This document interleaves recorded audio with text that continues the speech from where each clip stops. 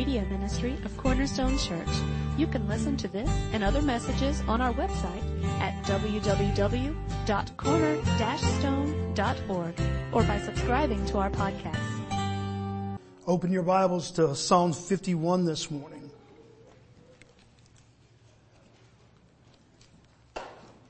And I'm just, I always want to be honest. It's going to be a challenge to preach today.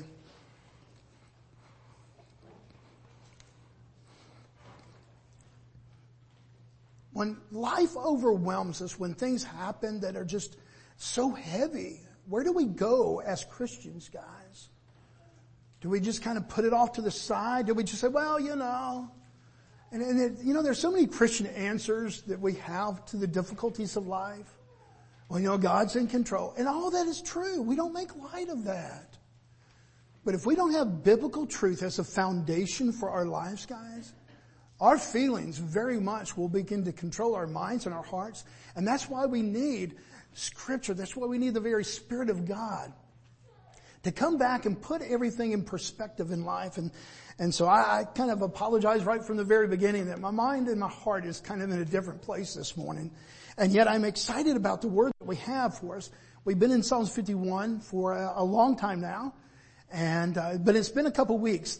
Radley, again, thank you for preaching a couple weeks ago, doing such an outstanding job there. And then last week, got to hear from all those that went on the trip, or some of those that went on the trip, and our kind of experience there in Utah. So we get back to this, and we have 2 weeks left, today and next week.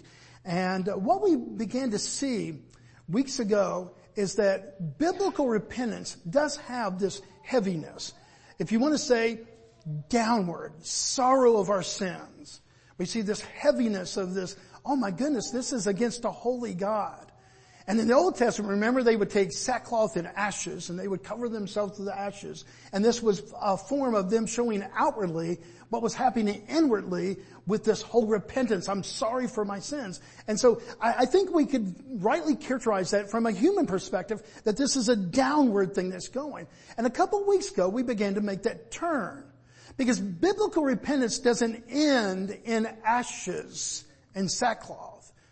The beauty of biblical repentance, and when we see what happens because of Christ, is that there is a turn that takes place. And after coming before God, as David did, my God, only against you have I sinned. And he felt the weight of that. Then he begins to see what Christ has done. And this is before Christ was born in the sense of in the earthly birth. But David's already believing. He's already believing that God has an answer. And so he starts to make claims. And one of those things is that as we can we go to that next slide? Where does this eventually lead? If we truly do see biblical repentance as this heaviness, this admittance of our sin, and it causes kind of this burden, and then we begin to turn, we begin to go, and we start to come back up. Where eventually does it lead? Well, I think that we're going to see that in the next 2 weeks. And it starts with what we saw in our last sermon 3 weeks ago. Let me read that passage again, because I know it's been 3 weeks.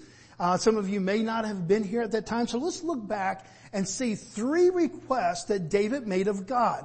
Now, this is in the midst of 7 requests that he makes. If you go back and look at the whole passage, there's going to be 7 different requests that David makes of God. But 3 of them are found in this passage that are really relevant to this turn and now this upswing of restoration and reconciliation.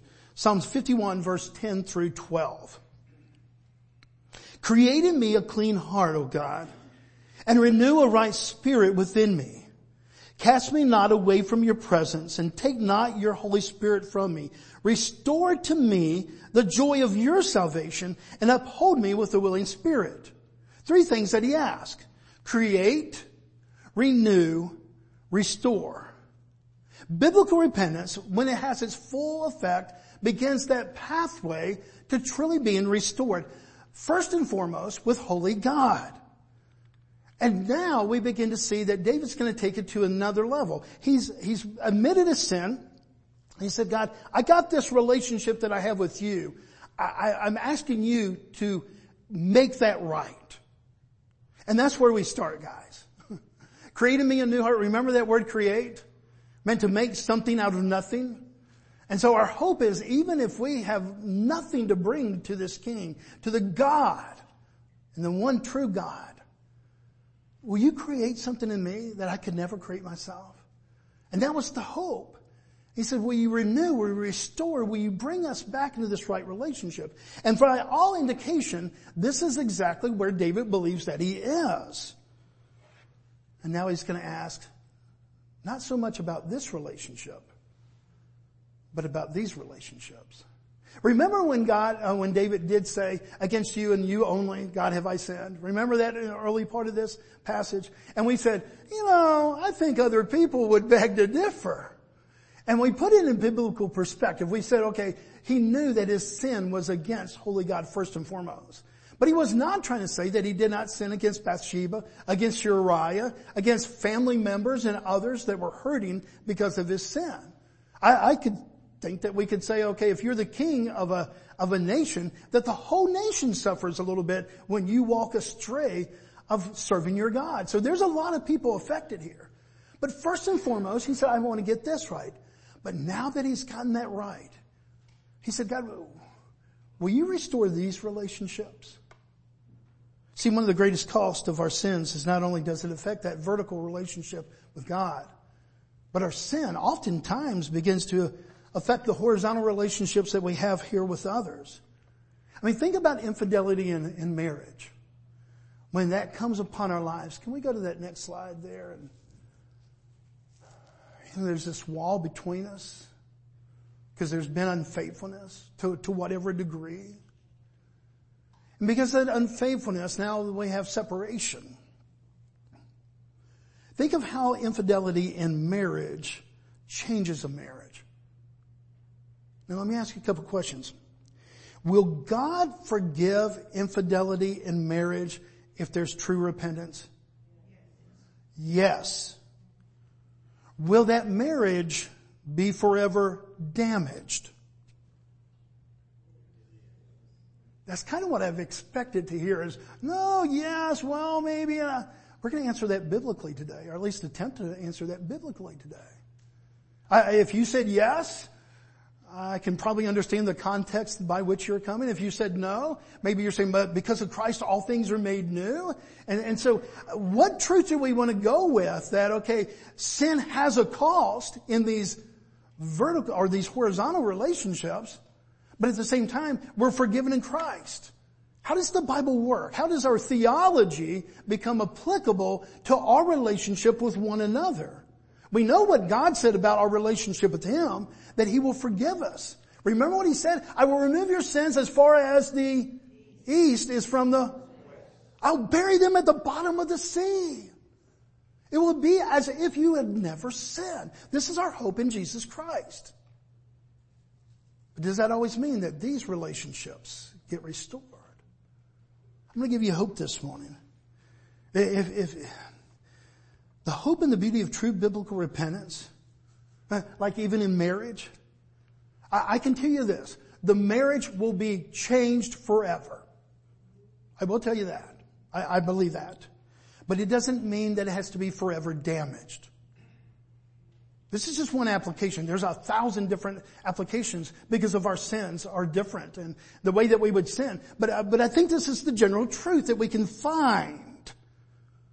Will we be forever changed because of sin? Does it affect things? Yes, we see verse after verse after verse in the New Testament, not just the Old Testament.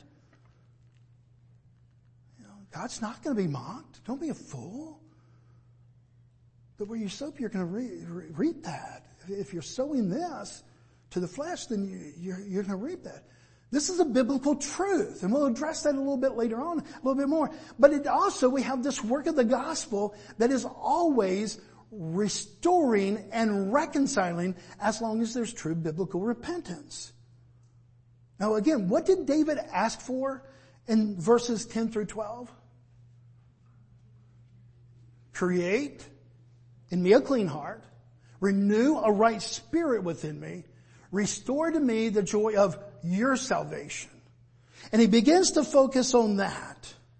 But now look at verse 13.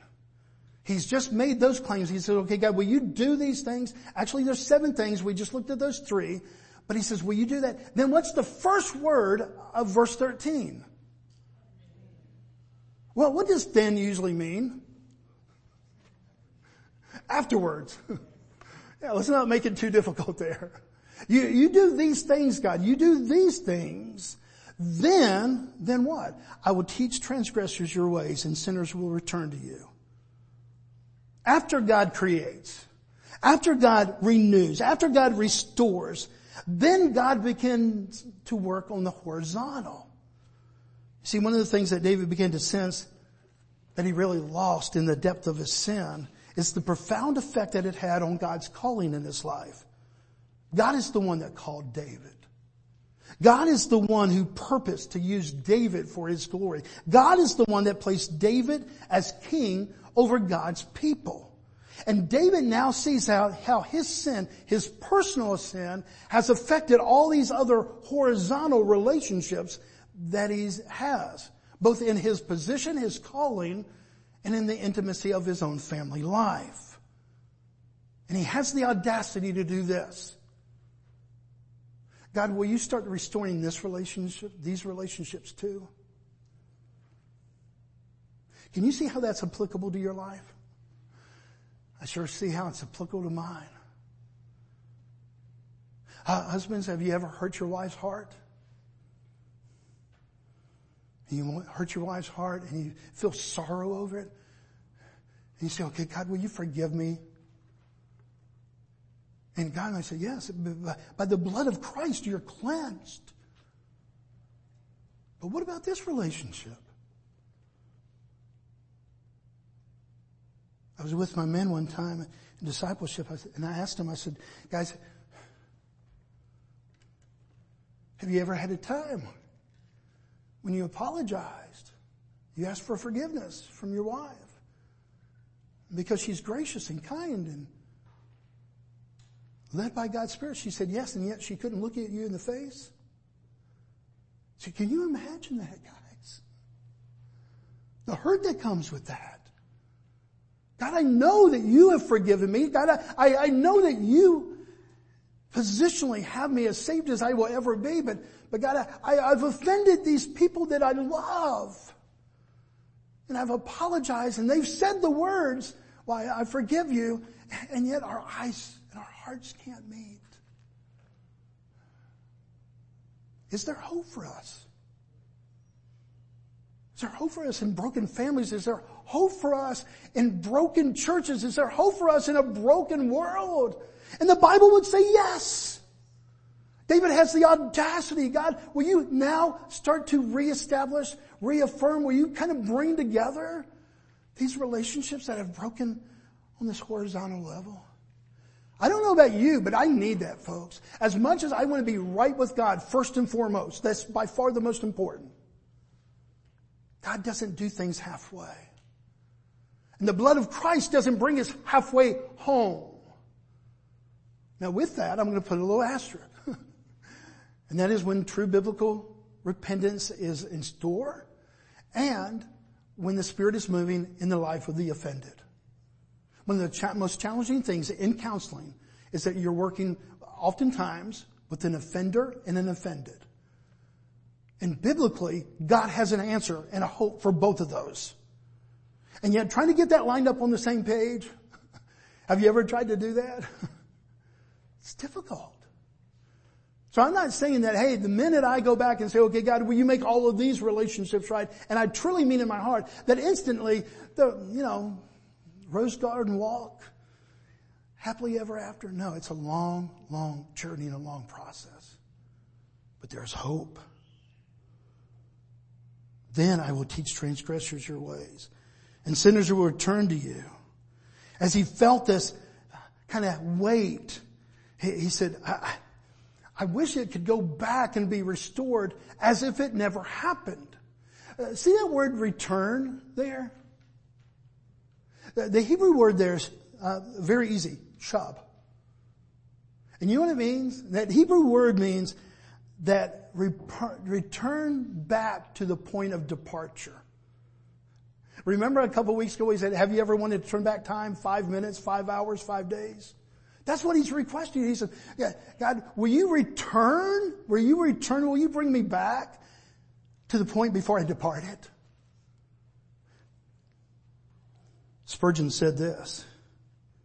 He said, my fall shall be the restoration of others. That will bless my pathetic testimony to the recovery of many who, like myself, have turned aside into crooked ways. Agree with that? My pathetic testimony? In other words, he says, I acknowledge my fallenness, and yet, God, you're not done using me. It might actually bring hope to others who have pathetically fallen too, when they see the power of God restoring in our lives. Now let's go back to the question that we asked a couple seconds ago. Does infidelity, for example, change a marriage? Yes, 1,000 times yes. Will God forgive if there's true repentance? Yes, 1,000 times yes. But does that marriage have to be forever damaged? Does it have to be forever damaged? No, 1,000 times no. I'm not making light of the hurts that you've been through. Guys, I've sat down with broken hearts and broken lives and broken marriages for many, many decades now. And believe me, just as my heart is heavy this morning for 2 of my kids who are going through this tragedy in their life, I feel that pain, but I want you to have hope. We're not making light of sorrow and hurt. I want to make much of what Christ does. Because if we're left only to the hurts of this world, woe is us, folks. Woe is us. And if you're not there yet, one day you might be there. So our hope has to go beyond just getting this right. If not, by the time you're 20, 25 and you've done these sins and you've broken relationships and you've broken hearts and you've broken lives, what hope is there if you live another 25, 50 or 75 years? God gives hope to the brokenhearted. And I believe that he gives hope to the heartbreakers.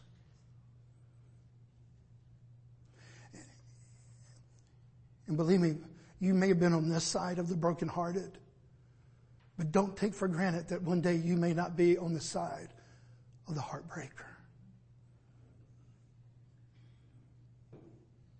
I would hope that would never ever happen. I would hope that you would never be offensive to another person. I would hope that you would never damage another heart. But we're sinners, folks. Do you think that most people thought David would do what he did? To lead to adultery and then to murder?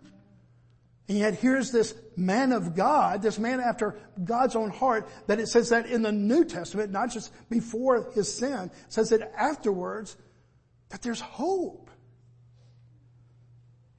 See, by making this point by this point in David's repentance, he's not minimizing his sin at all. He's made much of that, but he's also making much of God's power to forgive and to restore. Look at verse 14 again. Or verse 14. And notice what he says about his sin. And you tell me, does it seem like he's watering down his sin like, oh, it was no big deal. Made a bad choice. Deliver me from... When's the last time you heard that word? When's the last time you used that word? Does it sound like he's watering it down? No, he said, the construction of that word in the Hebrew is, what he's saying is, okay, my sin needs a blood atonement. My sin needs a covering. And so he's not minimizing it all. He's just going, okay, God, I did this. He meant that it's a crime worthy of death. Remember Old Testament, an eye for an eye, a tooth for a tooth? He's killed Uriah. What is his just future if he just looks at the law of, you get what you deserve? He needs to die. And basically here he says, deliver me from my blood guiltiness, O God of my salvation, and my tongue will sing aloud of your righteousness. He said, I did a blood crime that can only be paid in blood, and I'm going to have to pay this in my own blood unless you make a provision. David is not minimizing his sin. He fully understands what he deserves, but he also understands the power of God's salvation. He didn't say, I'm going to try to do a lot better. Deliver me from blood guiltiness, and I'm going to try to do a lot better. Is that his hope? I promise never to make that mistake again. Is that his hope? No, his hope is, oh God of my salvation, you deliver me. My only hope is what you've done. Now think about it. When you know that you deserve death, and instead you are offered forgiveness in life, how do you think you would feel at that moment? I don't go a whole bunch on feelings because feelings can be very deceptive. But how would you feel if you deserved death, instead the judge said, no, you're free to go? I would think joy, some happiness. And look what he says in verse 14. Oh, my tongue will sing aloud of your righteousness. Oh Lord, open my lips and my mouth will declare your praise. See, this is why we call biblical repentance, true biblical repentance, beautiful. God can not only forgive our sins, He can restore us to the calling and the purpose that He originally placed on our lives. Go to John 21 real quick. Because it's going to be on the screen, but it's kind of hard to see. Because it's a passage, but I want you to folks, remember when Jesus told Peter, you're going to deny me? Not once, not twice, but 3 times. Peter said, I don't believe it. He looked at the other 11 and he pointed to them and said, they might. They're up for it. But Jesus, I'll never deny you. And yet what happened? In the midst of 24 hours, Peter denies Jesus 3 times. He feels terrible. He's about to abandon ministry. If you go back and read the whole passage, he is going back to fishing at the beginning of John 21. He goes, okay, I can always go back to my old way of kind of living life. I was a fisherman. And he goes back to what was before this calling that God had placed on his life. Peter, drop your nets and come and follow me and I will make you fishers of men. That was God's calling on Peter's life. Peter's going back before that, before the calling. And you know what happens here? And when they had finished breakfast, Jesus said to Simon Peter, Simon, son of John, do you love me more than these? And he said to him, yes, Lord, you know that I love you. And he said to him, feed my lambs. And Jesus said to him a second time, Simon, son of John, do you love me? And he said to him, yes, Lord, you know that I love you. And Jesus said to him, tend my sheep. And he said to him a third time, Simon, son of John, do you love me? And Peter was grieved because he said to him the third time, do you love me? And he said to him, Lord, you know everything. You know that I love you. And Jesus said to him, feed my sheep. 3 denials. I believe 3 restorations. That what Peter tried to undo in his sinfulness, that God in His grace and His mercy and by the power of the cross, Christ restores. Folks, biblical repentance is not minimizing our sin. Nowhere do we see in the Bible, in the New Testament, of true biblical repentance where somebody goes, well, I meant well. Not that you and I have ever used that excuse for our sin. Well, I can't help if they were offended. Trying to put off on somebody else our own offense. Nowhere are you going to see that in the Bible where somehow it's everybody else's fault except for our own. No, in true biblical repentance, what we see is that we own up to our sin and we own up to it first and foremost to God. Oh God, against you and you only have I sinned. But God doesn't leave us there.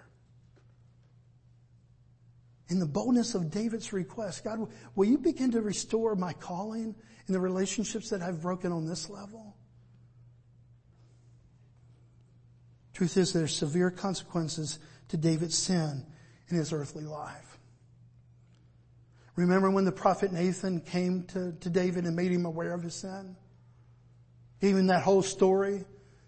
about a person who had a lamb and somebody else had a whole bunch of lamb, but they took this one lamb. Remember that story? And David said, I've sinned. And he came into the recognition of sin. Do you realize that the prophet Nathan at that same time had a pronouncement? Look at verse 2 Samuel 12:11.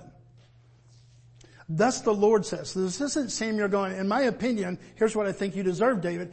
This is what the prophet says about what God says to David. Thus says the Lord, behold, I will raise up evil against you out of your own house. Now, is it because God's vindictive?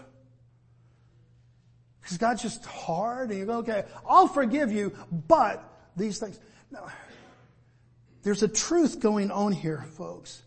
And the truth is, there are consequences to our choices. There's consequences to our disobedience. And can we be forgiven and they would be erased as far as the east is from? Yes. But are there earthly consequences when we hurt somebody, when we do something that is offensive to a holy God? And the answer is yes. It came true. David's life was really difficult. The child that he had with Bathsheba dies. Later on, he has the son Amnon, and he rapes his sister Tamar. There's this other son, Absalom. He tries to kill David and take over the throne.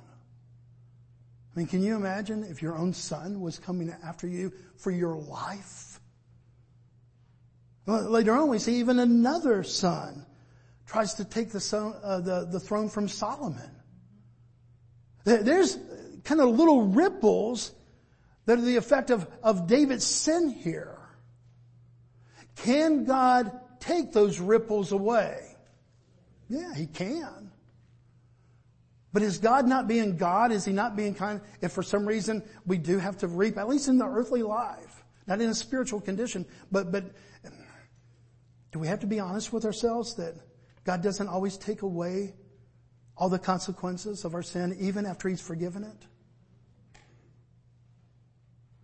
See, this is one of those things. Remember how I said that a lot of times there's two truths working at the same time? That we get confused because we'll just quote one verse and say, okay, God forgives. He removes as far as the east is from the west. Well, that's true. But look at Galatians 6:7. Do not be deceived. God is not mocked. For whatever one sows, He will also reap. New Testament or Old Testament? Before the work of Christ, after the work of Christ? After the work of Christ. Now, to put that in context, he's talking about just this earthly life, and even that we will one day answer, Christians, before a holy God. You know, there's two judgments. One is for salvation. That one Christ has already taken care of. But we will answer to a holy God for, the Bible says, every word that we've said, every action that we've done. There is a judgment of works. Our salvation is not based upon those works, but we will stand before a holy God one day. Are both of these truths, that God forgives us and we have no sin through Jesus Christ, and that there are earthly and even heavenly consequences to our sin? Both of those are existing. I can make a biblical case for both of those. And they coexist. One is more positional, one is more practical. And David had to face up to the practical. His family life was kind of terrible after this.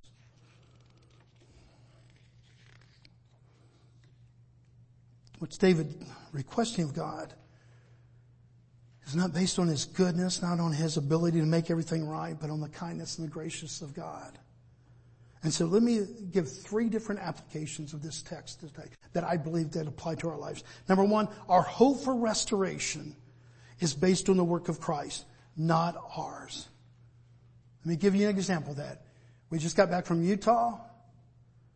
If you're LDS, if you're Mormon, and life goes astray and life gets difficult and you have doubts and you have consequences and things are happening in your life, and you go to one of the leaders and ask, now I'm saying this based on what I've heard from many in the LDS church, that their experience when they went and they had spiritual problems, the answer was always, do more, work harder, dedicate yourself that much more to God.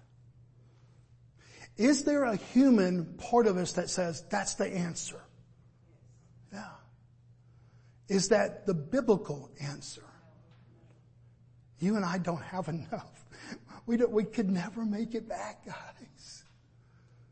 Less the work of Christ, we would never be able to earn back. That's why David says, deliver me from my blood guiltiness. What I deserve is a blood death of my own blood. But I appeal to you, God, in your salvation, your answer. So the first one, any restoration that's going to happen in the vertical or the horizontal is dependent on the work of Christ, first and foremost. Secondly, true repentance does not take a casual look at sin. Probably one of the most difficult things in counseling is when it says, well, I've prayed about it and God's forgiven me.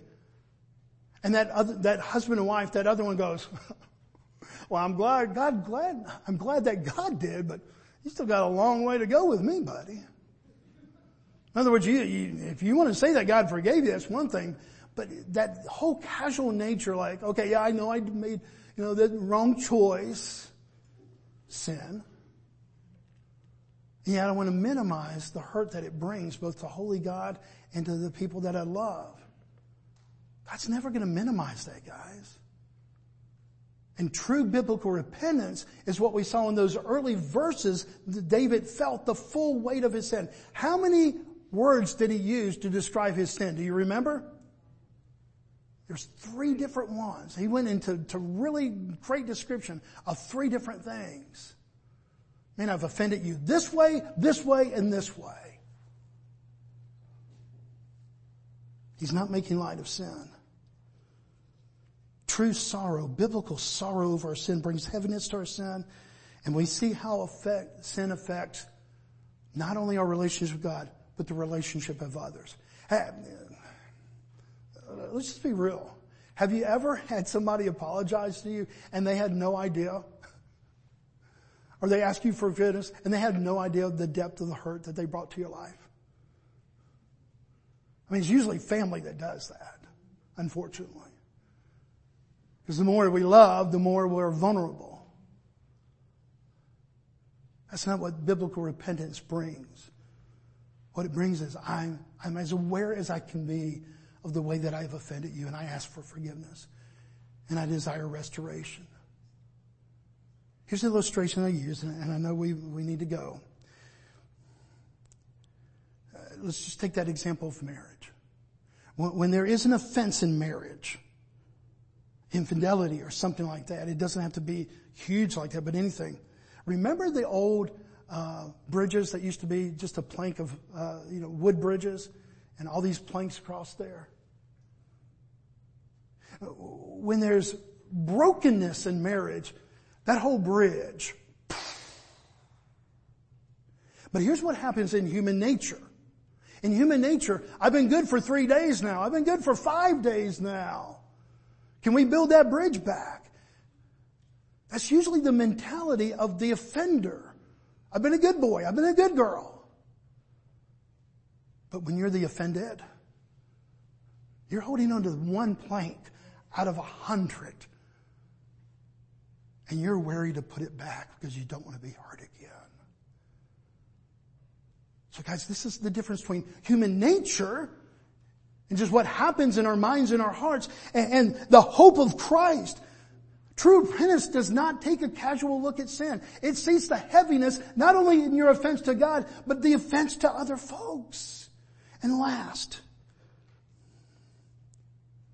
no matter what our sin, God can use us again for ministry in His kingdom. If I had grievous sin of such a sort, there are a lot of things that could dishonor me for the role of pastor in a church. I believe that. Disqualify me. But even if that happened, I don't believe that I would be disqualified from ministry of some sort. This is my hope in Christ. This is not minimizing sin. It's going, no, because I made this choice, I really don't need to take this role of pastor anymore.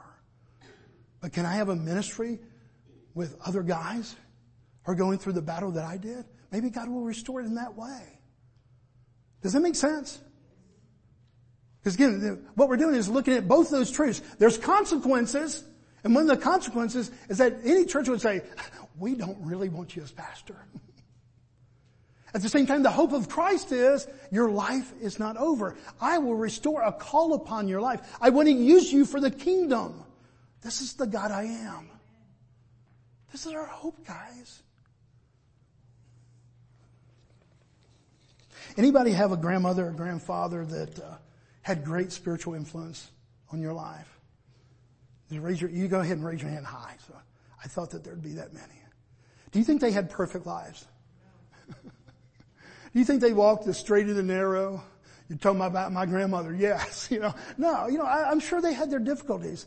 Yet, look at the profound spiritual effect that they had on your life. Not because they were sinless, not because they were perfect, but because they were just real with God, and God used them to make a profound difference in your life. You'll pass that on to your children, your grandchildren. I believe that as grandparents, we can make a profound effect for many, many generations.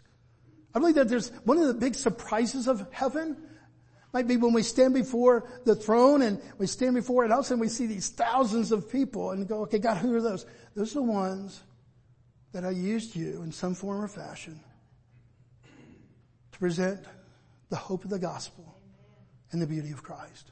But I never knew that person or that person or that person. Yeah. But the person you told them, and then that's the great-grandchild of this other one. Guys, I don't know how God's going to do it, but I think we're going to get blown away. If you made a major mistake in your life, that's what we would call it. If you have sinned against holy God, and it has repercussions on this level, first and foremost, get this right, guys. And that may take weeks, months, maybe years. Not because God is tarry, not because He is, not patient with you, but just, for you to feel the weight of your sin. And then ask God to restore these relationships. I promise you, I don't think that's going to happen overnight. What I think is when you feel the sorrow of your sin, and you truly, in that sorrow of your sin, you go back and you're maturing in Christ, and more and more and more and more, that is reflected in the decisions that you make, that I believe that God will, many times, bring about a restoration of these. Is it an indefinite promise that happens all the time? No, because we do have free will. And just because one is really, really sorry for their sins doesn't mean that another one has to always agree to that. I think if under Christ and grace that they can. Does that make sense? Because I don't want to mislead, and I know this is a real relevant subject, guys. There's folks in here that maybe today you're going, man, that's the story of my life. Or this is what happened to me. And I don't want to mislead anybody that as long as you pray the prayer and God forgives, that all of a sudden your marriage is coming back, or this is coming back, or that's coming back. Much more complicated than that. But here's the hope that we do have. God, within all that I am, as I give it to you, will you help me at least restore my side of the relationship? And maybe the marriage might not get back together, or maybe the family will never, really be as close as they once were, or maybe 1,000, maybe you won't get your job back, or, whatever the case might be. But David asked, God, will you restore to me your calling upon my life? And can you think, except for losing our eternal soul, can you think of anything that is more worthy, more hurtful, more heavy than to lose God's calling upon your life? That's why I think David comes and says, now that we've got this right, God, help me to restore this, because I want to be used of you. Father, will you take this word and apply it to our lives? Father, 100 different situations here this morning.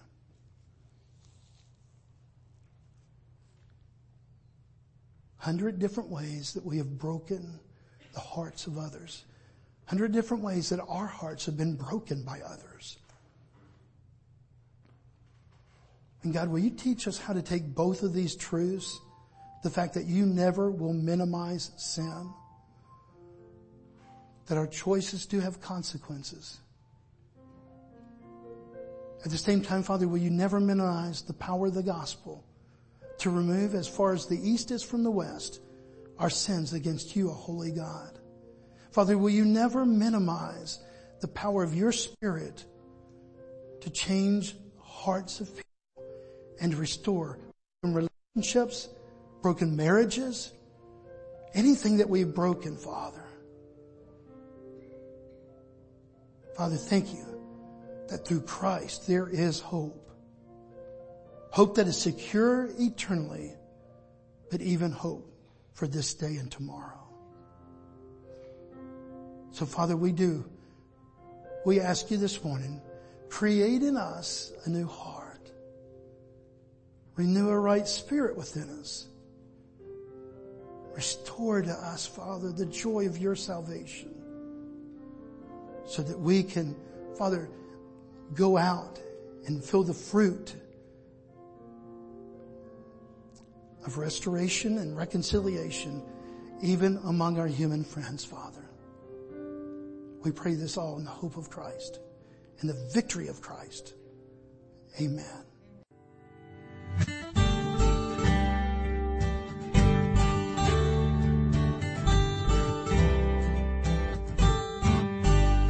Thank you for listening today. We hope this message was a blessing to you. To learn more about our church or our media ministry, you can visit us online at www.corner-stone.org or find us on Facebook.